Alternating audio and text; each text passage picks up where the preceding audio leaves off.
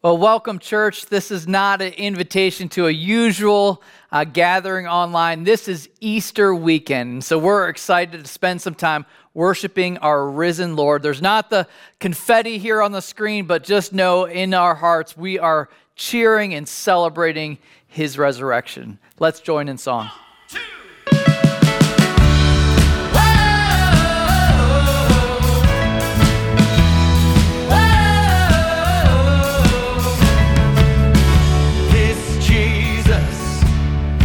Carried our shame, this Jesus, who rose from the grave, the same Jesus. We worship today, we worship today. We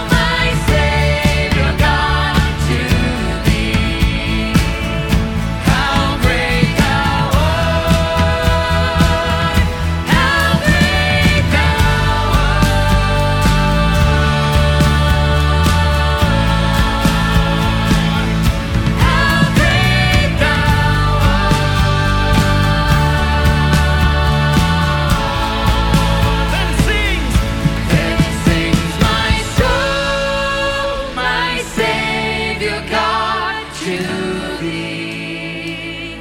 How great thou art, how great thou art. Then sings my soul, my Savior God, to thee. How great thou art, how great thou art.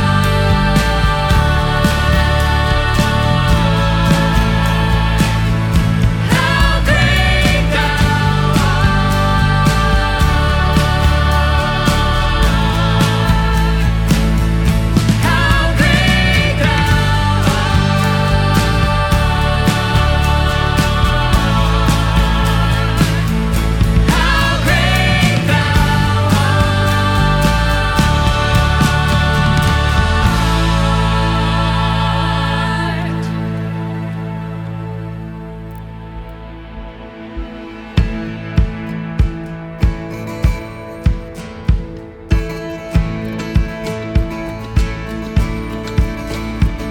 Oh, church, this is my testimony. Let's sing it. I saw Satan fall like lightning. I saw darkness run for cover, yeah. But the miracle that I just can't get over, my name is registered in heaven. I believe in signs and wonders. Resurrection power. Still the miracle that I just can't get over. My name is registered in heaven. Yeah, my praise belongs to you forever. This is my testimony from death to life. 'Cause grace rewrote my story. I'm testifying. By Jesus Christ the righteous, I'm justified. This is my testimony. This is my testimony.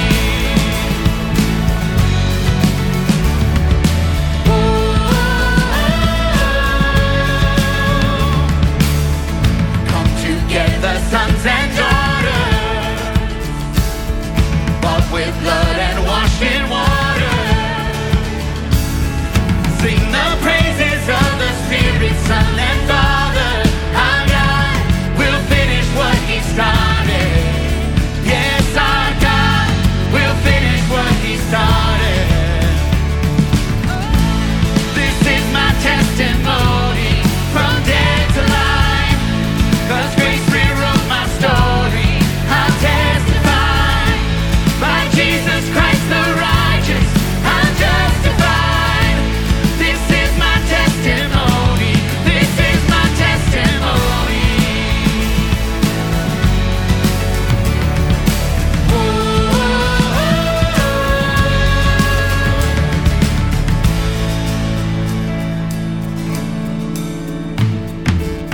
If I'm not dead, you're not done. Greater things are still to come. Oh, I believe. If I'm not dead, you're not done. Greater things are still to come. Oh, I believe. If I'm not dead, you're not done. Greater things are still to come. Oh, I believe. If I'm not dead, you're not done. Greater things are still to come. Oh, I believe.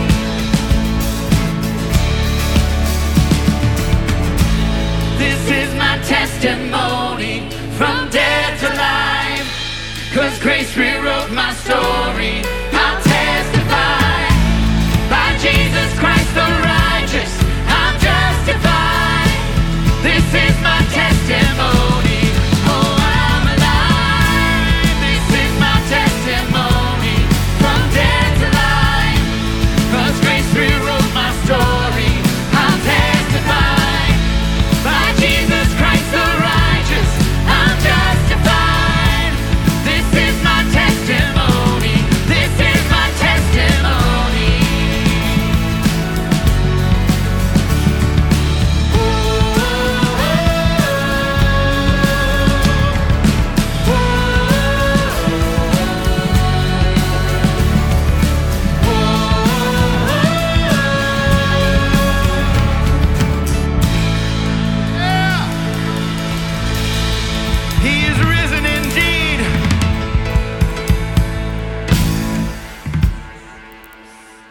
Well, hello again. Chris here. Thank you so much for joining us. And thank you, worship team, for leading us in a time of worship.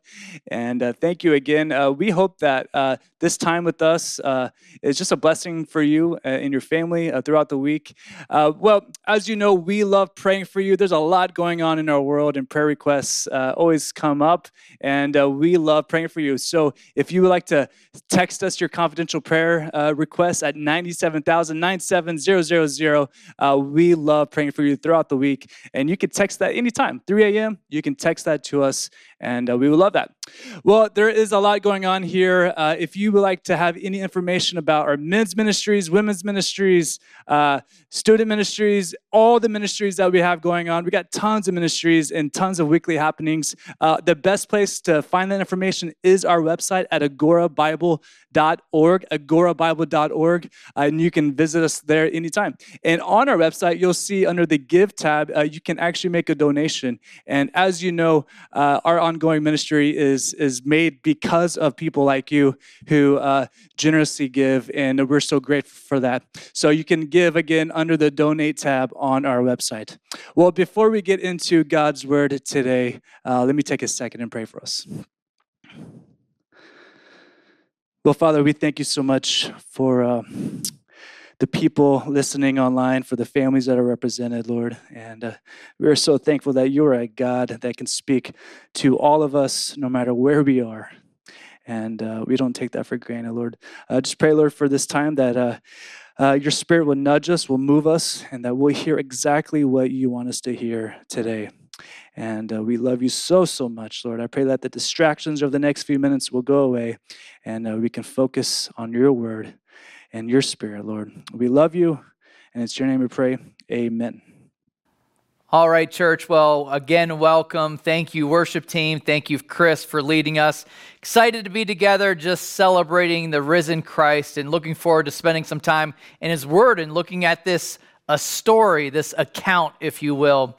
Recently, my youngest daughter asked me a question, and it's kind of funny. Maybe you've been thrown off by this before because there's so many different genres of movies. My daughter asked me, Dad, what would you say is your favorite movie? And I start trying to think through that and listing different ones that I really have enjoyed. You got to mention some Gladiator in there. Okay, maybe not everybody. I mentioned Empire Strikes Back. I mentioned I mentioned Braveheart. But one that I forgot to bring up is one that's actually been near and dear to my heart for a lot of years. I don't know if you're this person, if you really enjoyed this like I did. I really liked me some Rudy.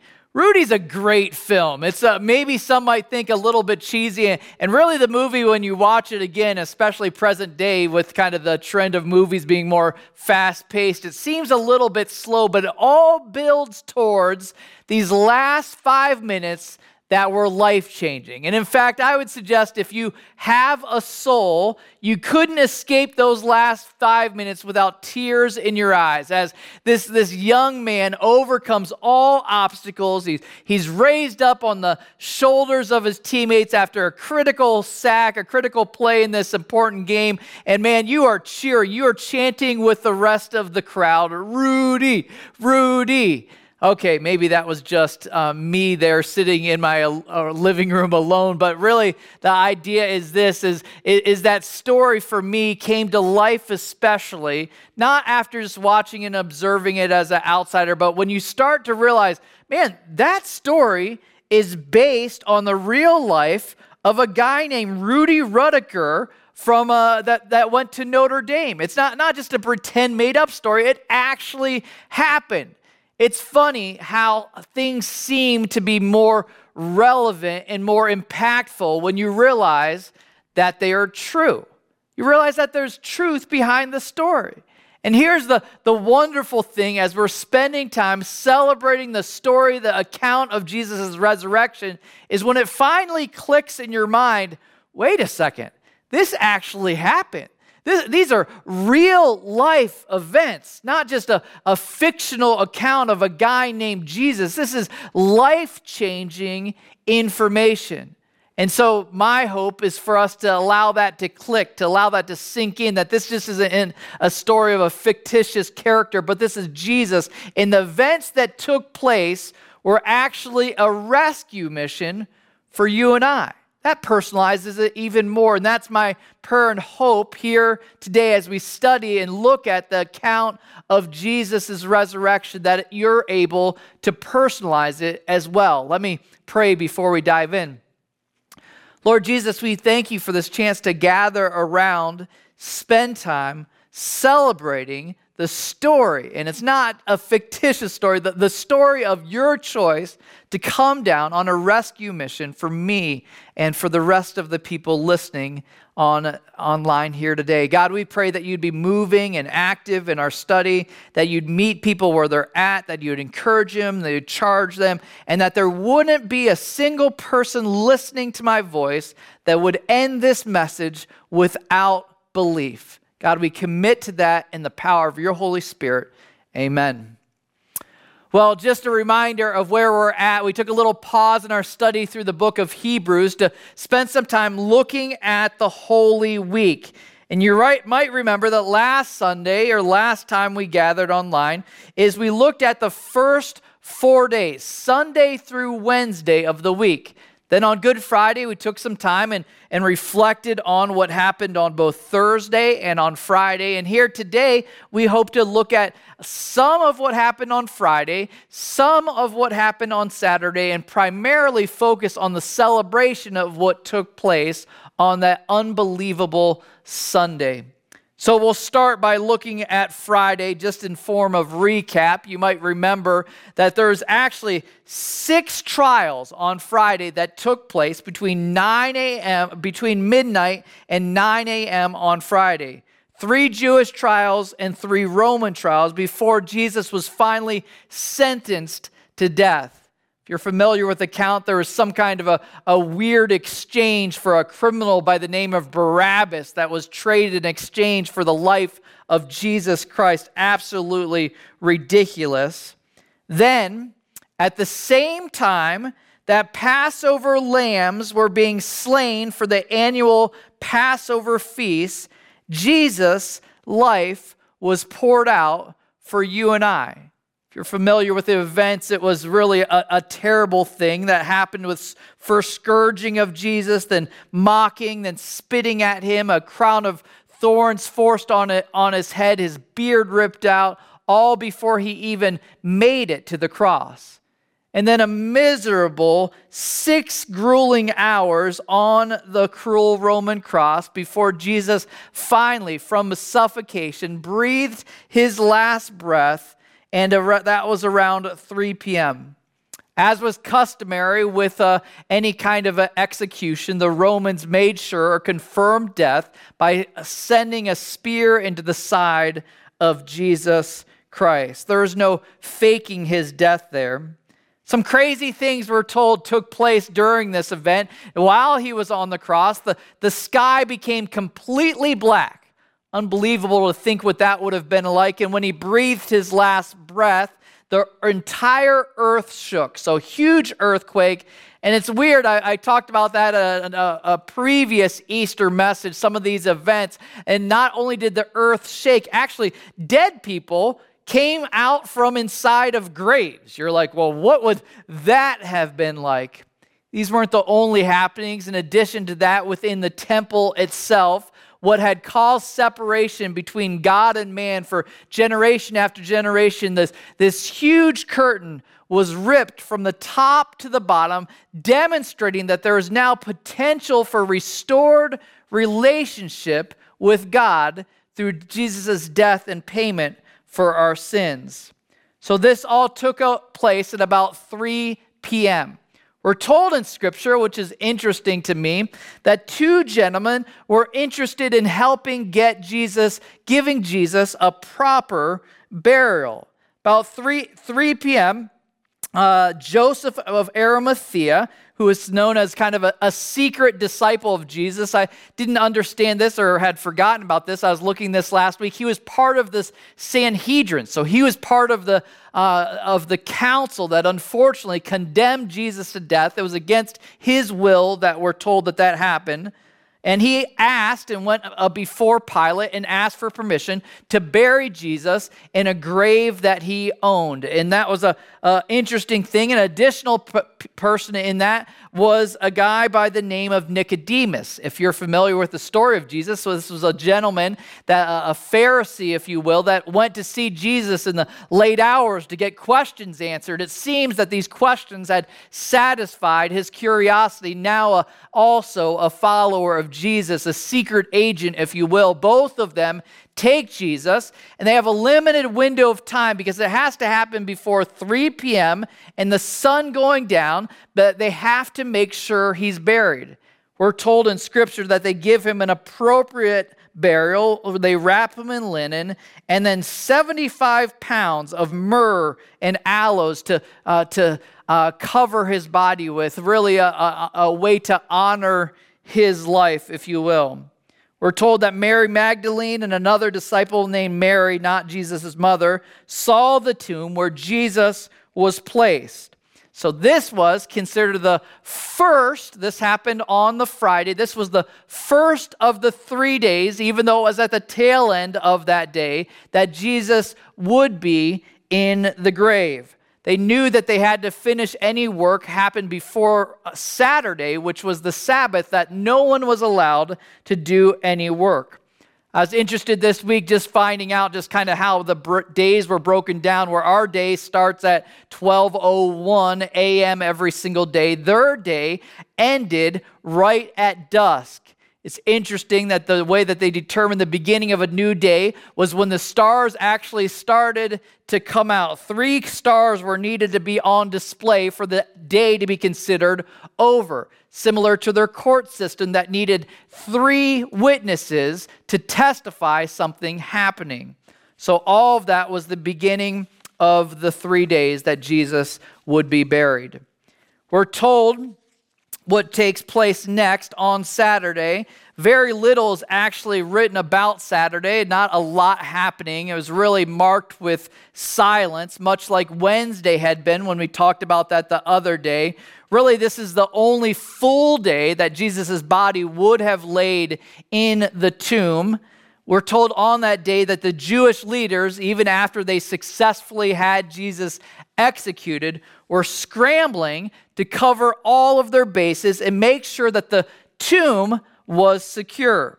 Matthew 27:62 tells us a few things of what happened on that Saturday. It says, the next day, that is, after the day of preparation, the chief priests and the Pharisees gathered before Pilate and said, "Sir, we remember how the impostor said, while he was still alive, after 3 days I will rise.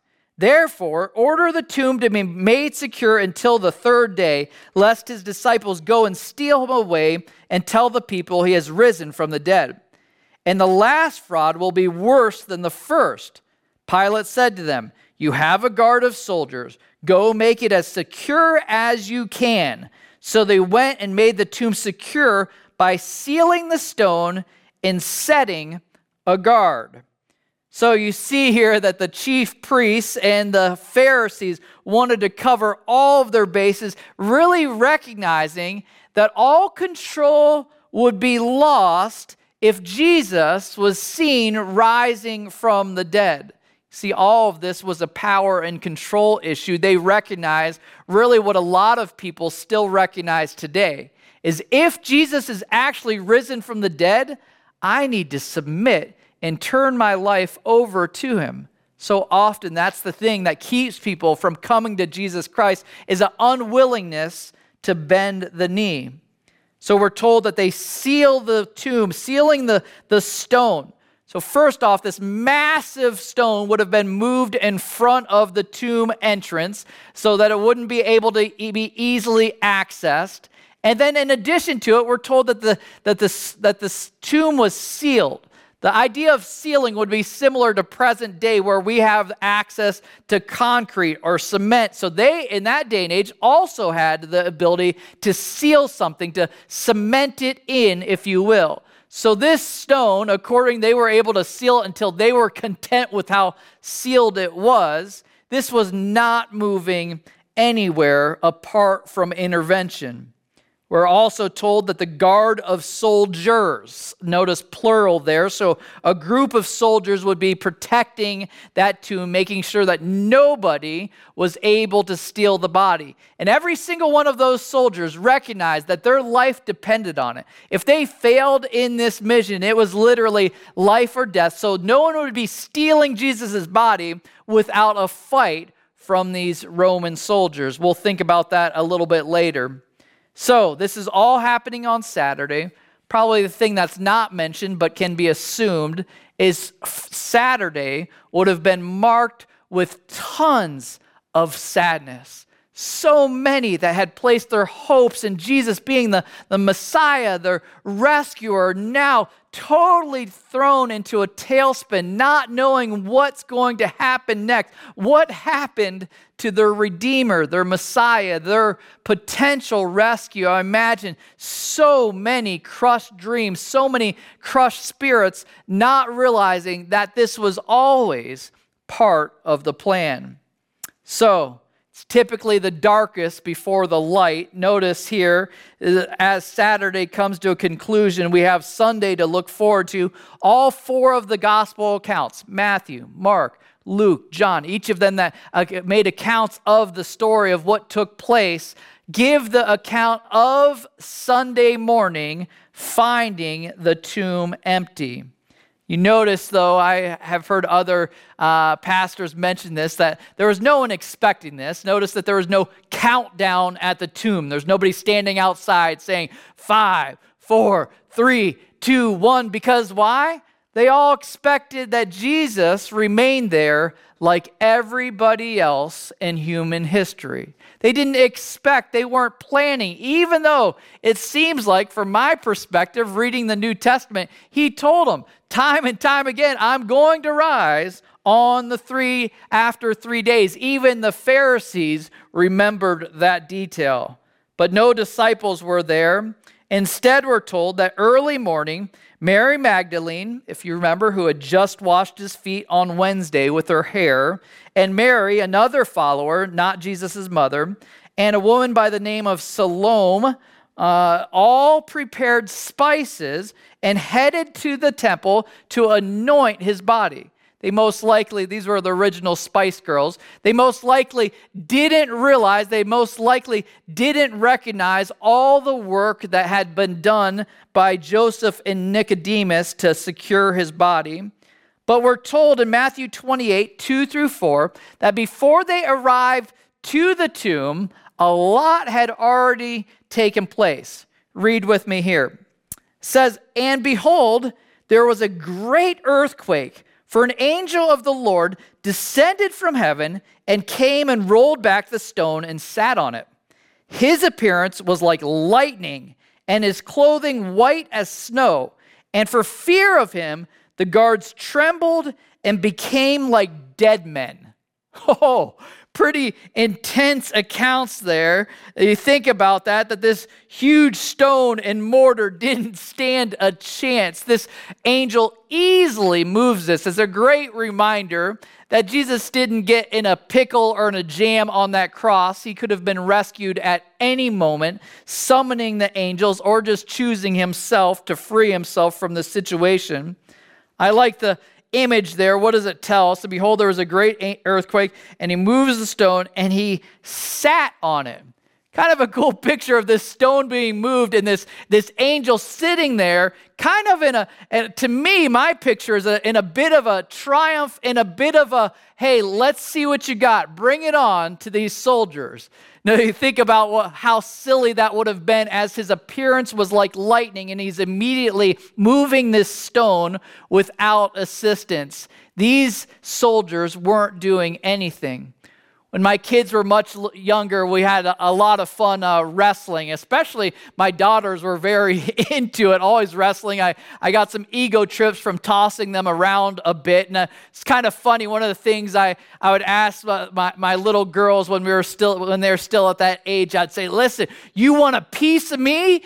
It's funny, my youngest, Sienna, who's just tiny at that stage, I'll never forget her response. We still laugh about it to this day. When I said, "You want a piece of me?" She said, "No, I don't want a piece of you. I want the whole thing." Like, she was super courageous, this little kiddo, before I'd toss her to and fro, but not like Sienna. These soldiers who knew their lives depended on the protection of this body, instead, what are we told their response is? It says, "And for fear of him, the guards trembled and became like dead men." A fitting blend of shaking and playing possum. It's pretty powerful to think of these probably war-seasoned soldiers, these men that would have been burly and picked specifically for this job, trembled in fear and acted as if though they were dead. But then we're told when the ladies arrived, the angel comforted them. I love this. So he's tough with who he needs to be tough with and compassionate to who he needs to be compassionate to. Matthew 28 verses 5 describes this event. It says, "But the angel said to the women, 'Do not be afraid, for I know that you seek Jesus who was crucified. He is not here, for he has risen, as he said. Come, see the place where he lay. Then go quickly and tell his disciples, and he has risen from the dead, and behold, he is going before you to Galilee. There you will see him. See, I have told you.' So they departed quickly from the tomb with fear and great joy and ran to tell his disciples. And behold, Jesus met them and said, 'Greetings.' And they came up and took hold of his feet and worshiped him. Then Jesus said to them, 'Do not be afraid. Go and tell my brothers to go to Galilee, and there they will see me.'" I love this. I love that Jesus chose to reveal himself first to the ladies. This was a pretty cool event, because if you're familiar with that day and age, ladies were not held in high regard. In fact, ladies were not even able to give testimony in a court of law, which was fairly ridiculous if you consider that, but he didn't mean that when dealing with Jesus. Instead, that's who he chooses to reveal himself to. But it tells us a little something. It tells us if you were a fiction writer from that time and you're trying to make a case for Jesus' resurrection, you would not, unless you're a really lousy writer, you would not have written in ladies as your original witnesses to his resurrection. But that's how we know that this is a true account, because that's actually who he chose to meet first. We're told that they go and turn and tell the disciples. They give this amazing report to them. Luke 24:11 tells how they respond. It says, "But these words seemed to them an idle tale, and they did not believe them." Think about that kind of sad state of where their hearts are at. Some have this same thing in common during this celebration. You're seeing all of the big to-do that's made about Easter, everybody making a huge deal about it, and unfortunately, you still think it's nonsense. But these disciples, or at least two of them, were at least intrigued enough to go explore for themselves. And that's my hope and my prayer for anyone that's listening to even this account of the resurrection here today, that you'd at least be intrigued enough to start taking steps to find out if there is truth behind this testimony. We're told that both John and Peter ran to the tomb, and they saw that the stone was rolled away and the grave clothes were laying right where he had been laid. We're told that there was two responses. We're told that John believed and Peter went away wondering what had happened. That's, again, two common responses to exposure to Jesus Christ. Some believe and some walk away wondering if that's actually what took place. Really, if you think about it, the Gospels, these accounts that were written about Jesus, really document the skepticism of the people who will soon be spokesmen for this new movement. They needed proof, just like we need proof today. They had to see with their own eyes. They had to experience Jesus before they were willing to believe. We're told at that same time that these soldiers that had encountered the angel rushed back, not to their Roman supervisors, but instead rushed back to the chief priest, telling them the story of what had taken place. And the chief priests, were told, scrambled and offered them large sums of money to tell the story that somehow in the night, the disciples had come and stolen the body of Jesus. We know, obviously, that wouldn't have happened without a fight, that it was only a fictitious story, and it tells you a little bit about the state of the religious leaders' hearts. It doesn't matter how much evidence, they had already dug in their heels, and they were not going to believe. They were trying to manage people's perceptions at this point. That's a heartbreaking position for somebody to be. Maybe somebody that's even listening now, they've already decided in their mind that this is made up, that this didn't really happen. It's a heartbreaking piece, but my prayer and hope is that the blinders would come off. They'd look at all of the evidence that can't be denied, the irrational thought that this didn't take place. So this all took place there on Sunday morning. Sunday morning, exciting time for many of these, at least the ladies. The next group to encounter Jesus, we're told on Sunday afternoon, was two unexpected disciples that were on the walk about a 7-mile walk on the road heading back home to Emmaus after the end of the Passover. I really love this encounter. You can spend more time looking at it in the book of Luke, chapter 24. And Jesus shows up as these guys are walking along and basically joins them in their walk. As they're walking and talking and trying to make sense out of all that's just taken place in the course of a short period of time there in Jerusalem, Jesus, I like this, plays dumb and asks them a question, "What are you discussing?"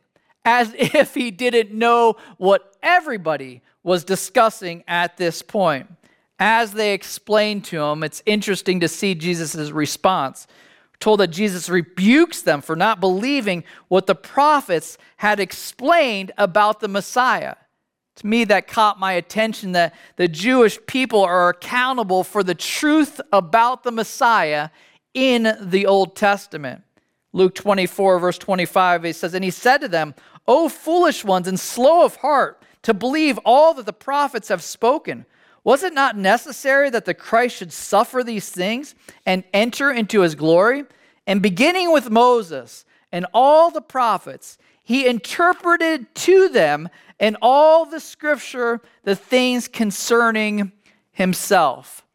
Can you imagine this conversation, the ultimate Bible study? Jesus walking through the Old Testament and pointing to all the things that pointed to them. As hard as he was on them initially, confronting them for their lack of belief, you also see the other side of his character that's demonstrated with compassion and patience and walking them slowly through this. Imagine what that interaction would have been, such a significant one that they would never, ever forget it. We're told that when they arrived finally to home, it seemed as if Jesus was going to keep going forward, and they invited him to stay for dinner. And then when Jesus was breaking the bread and blessing the meal, we're told their eyes were opened and they recognized him, and he vanished from their sight. Can you imagine that interaction? You're mid-conversation. He's just prayed for the meal. All of a sudden, your blinders come off. You're like, wait a second. This is Jesus who we're talking to. The blinders are removed. They finally see, and then he vanishes. What would that encounter do? Talk about adding eyewitnesses to the story, the account of Jesus. I imagine they told that story to the rest of their days. So we have Sunday morning that's been covered. You have those encounters. You have Sunday afternoon. Now going into Sunday evening. Sunday evening, I've marked this, making the point of this being a seeing experience where people finally see with their own eyes. I don't know if you've ever heard that expression before, seeing is believing. Remember when I was growing up, I was kind of a odd kid. We grew up kind of out in the middle of nowhere in Ohio, and my best friend, his name was Sherman, we were fascinated with snakes when I was younger, always looking, trying to find under every kind of rock, where can we find a snake? And we actually caught a number of them. But I remember when I was a little bit older, I had an opportunity to lead a serving trip to Texas, and I was determined in Texas, and this is in my early 20s, I'd never seen one in real life. I was determined to find a rattlesnake. And so I actually offered to all the college-age kids, I said, if anybody sees one, make sure you report to me immediately. I think I even offered a free t-shirt. But this one college-age girl, young girl, comes running, Pastor Scott, I think I found a rattlesnake. And I'm like, oh, sure you did. And I'm expecting very small things. She points out, brings me to this massive rattlesnake. My very first encounter is the first time seeing this. And there's something about when you actually see something with your eyes, you're just like, man, I can never unsee what's been seen. Never unsee what's been seen. And that's exactly what happens to these disciples. John 20, verse 19 tells us exactly what took place. It says, then the same day at evening, so again, we're on Sunday in the evening, being the first day of the week, that's Sunday in the Jewish calendar, it says, when the doors were shut where the disciples were assembled for fear of the Jews, Jesus came and stood in the midst and said to them, peace be with you. When he had said this, he showed them his hands and his side. Then the disciples were glad when they saw the Lord. All right, so let's recap what's happening here. Basically, this is the evening, and I find it interesting, not exactly a shining moment for the men in this story, that the ladies are all out and about, they're taking care of Jesus' body, they're communicating the testimony of what they've seen, and where do we find the disciples? They're still hiding in fear, not celebrating a risen Lord. Ladies are very impressive in this account, not so much the men. Luke 24:37 adds to this story, this account, describes that after Jesus walked through the wall, that were told that they were startled and frightened. But then, after they get a chance to slow down, allow their eyes to adjust, to allow it to connect the dots, to allow it to click to what's happening, they realize that this was Jesus right before them. And he did demonstrations. He showed them his hands and his side. What would have been in his hands and his side? You remember where he was hung on this cross by nails through his wrists, and then his side with a spear wound to confirm his death.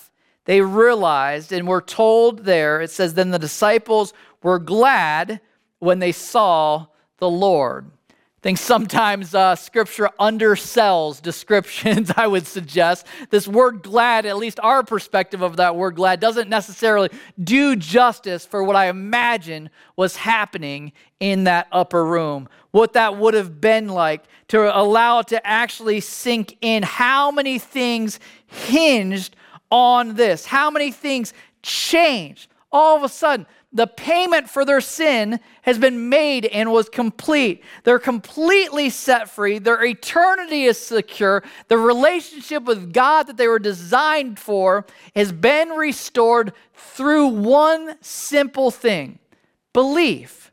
Belief. You see, all of this, all of our rescue, everything hinges on belief. Without belief in the resurrection, you can't be saved. You might say, oh, wait a second, Pastor Scott. What do you mean without belief in the resurrection, you can't be saved? Scripture is crystal clear about it. Romans 10:9 tells us, if you confess with your mouth that Jesus is Lord, God in the flesh, and believe in your heart that God raised him from the dead. So that's part of the belief thing, not just acknowledging him as Lord, but also believing that God raised him, that on the third day he was brought back to life. Then it says, you will be saved. After Jesus interacts with these disciples, he reminds them of their new role. In Luke 24:48, just a few verses later, he says, "You are witnesses of these things." And they ran with that responsibility. 50 days later, Peter, filled with the Holy Spirit, will be testifying to the masses about this resurrection. In my opinion, looking at the disciples' lives moving forward is probably the greatest argument for the validity of this story. Why do I say that? Because what we're told from church history is that 10 out of 11 of the disciples all died a martyr's death. You see, the truth is pressure in our lives exposes truth. When we're squeezed, the truth typically comes out. When your life is on the line, if you're making up a lie, that's going to be exposed. But instead, each one of them, every single one of them, except for John, died a martyr's death.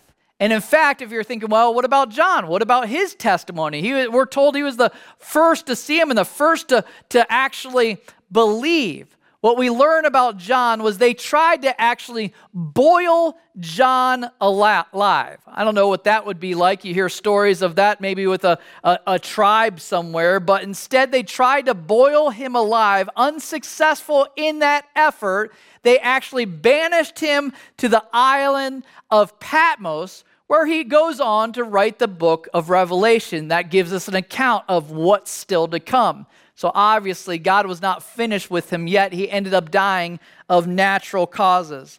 Additional testimonies about Jesus' life is where a book in the New Testament is written by none other than Jesus' brother, James. Think about that as far as validating a story. You see, it wouldn't be very easy to convince your brother to testify that you are Lord unless you actually are Lord.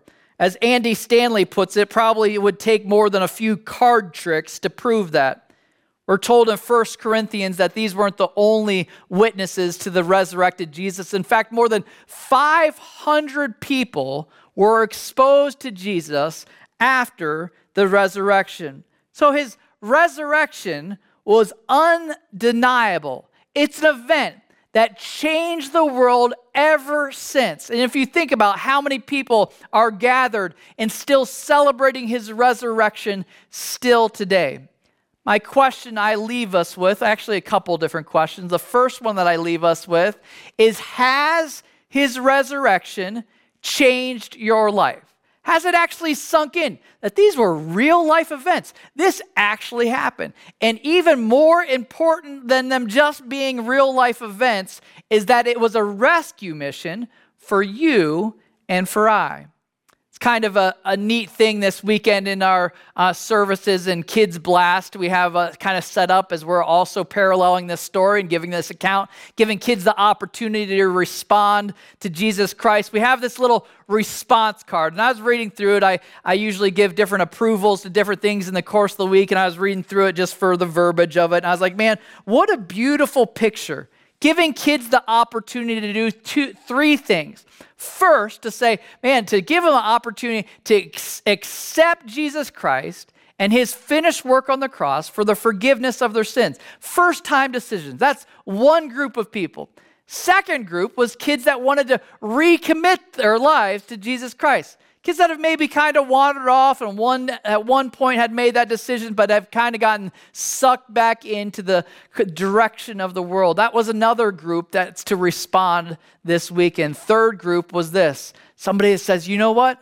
I'm not quite ready to commit, but I'm ready to start pursuing, to start getting questions answered, to start wrestling through these different issues.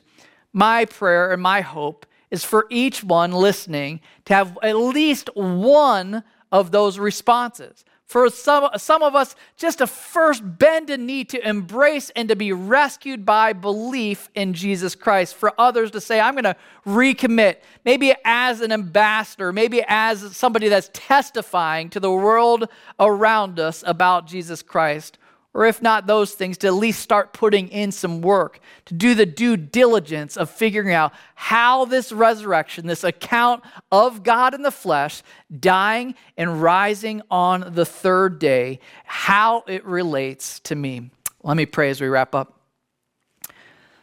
Lord Jesus, we thank you for this chance to slow down and consider the events of what took place there on Friday, Saturday, and Sunday of Holy Week and how it impacts our lives.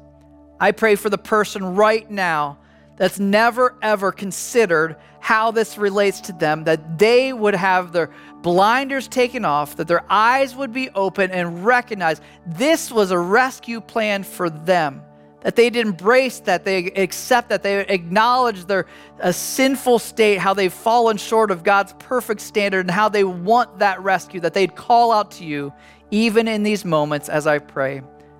For many who have maybe drifted off, that have allowed Jesus to become something in the foreground or the background rather than the foreground, that they would move him back to the center of their lives. Or maybe some that this is the very first consideration, that they'd start taking steps towards you. God, I pray that you'd move in people's hearts, even in response to this, and we'll give you all the glory and the honor for that. In Jesus Christ's name, amen.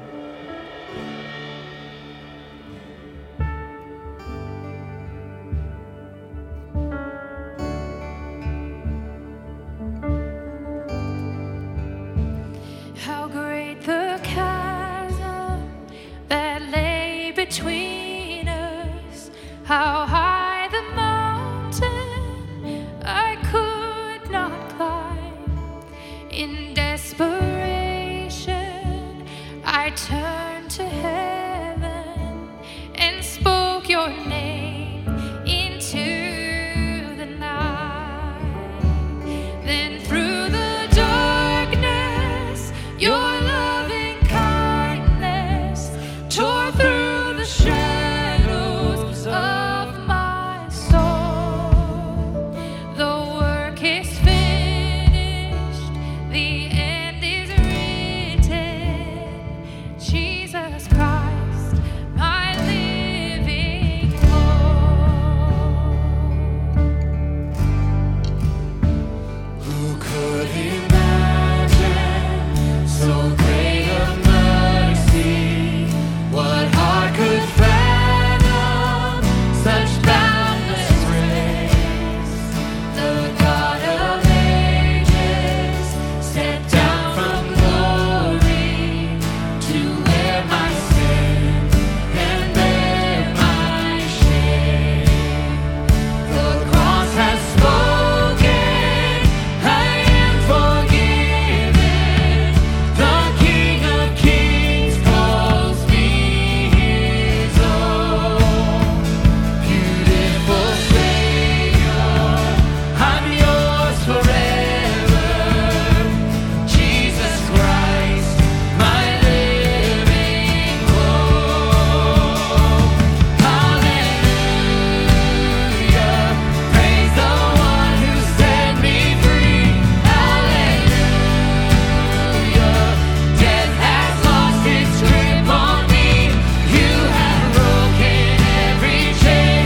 There's salvation in your name, Jesus Christ, my living hope. Hallelujah, praise the one who set me free. Hallelujah, death has lost its grip on me. You have broken every chain.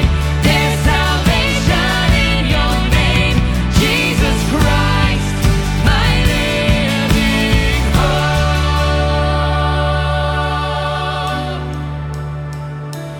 Came the morning that sealed the promise. Your buried body began to breathe. Yes, out of the silence, the roaring lion declared the grave has no claim on me. Sing it again. Then came the morning that sealed the promise.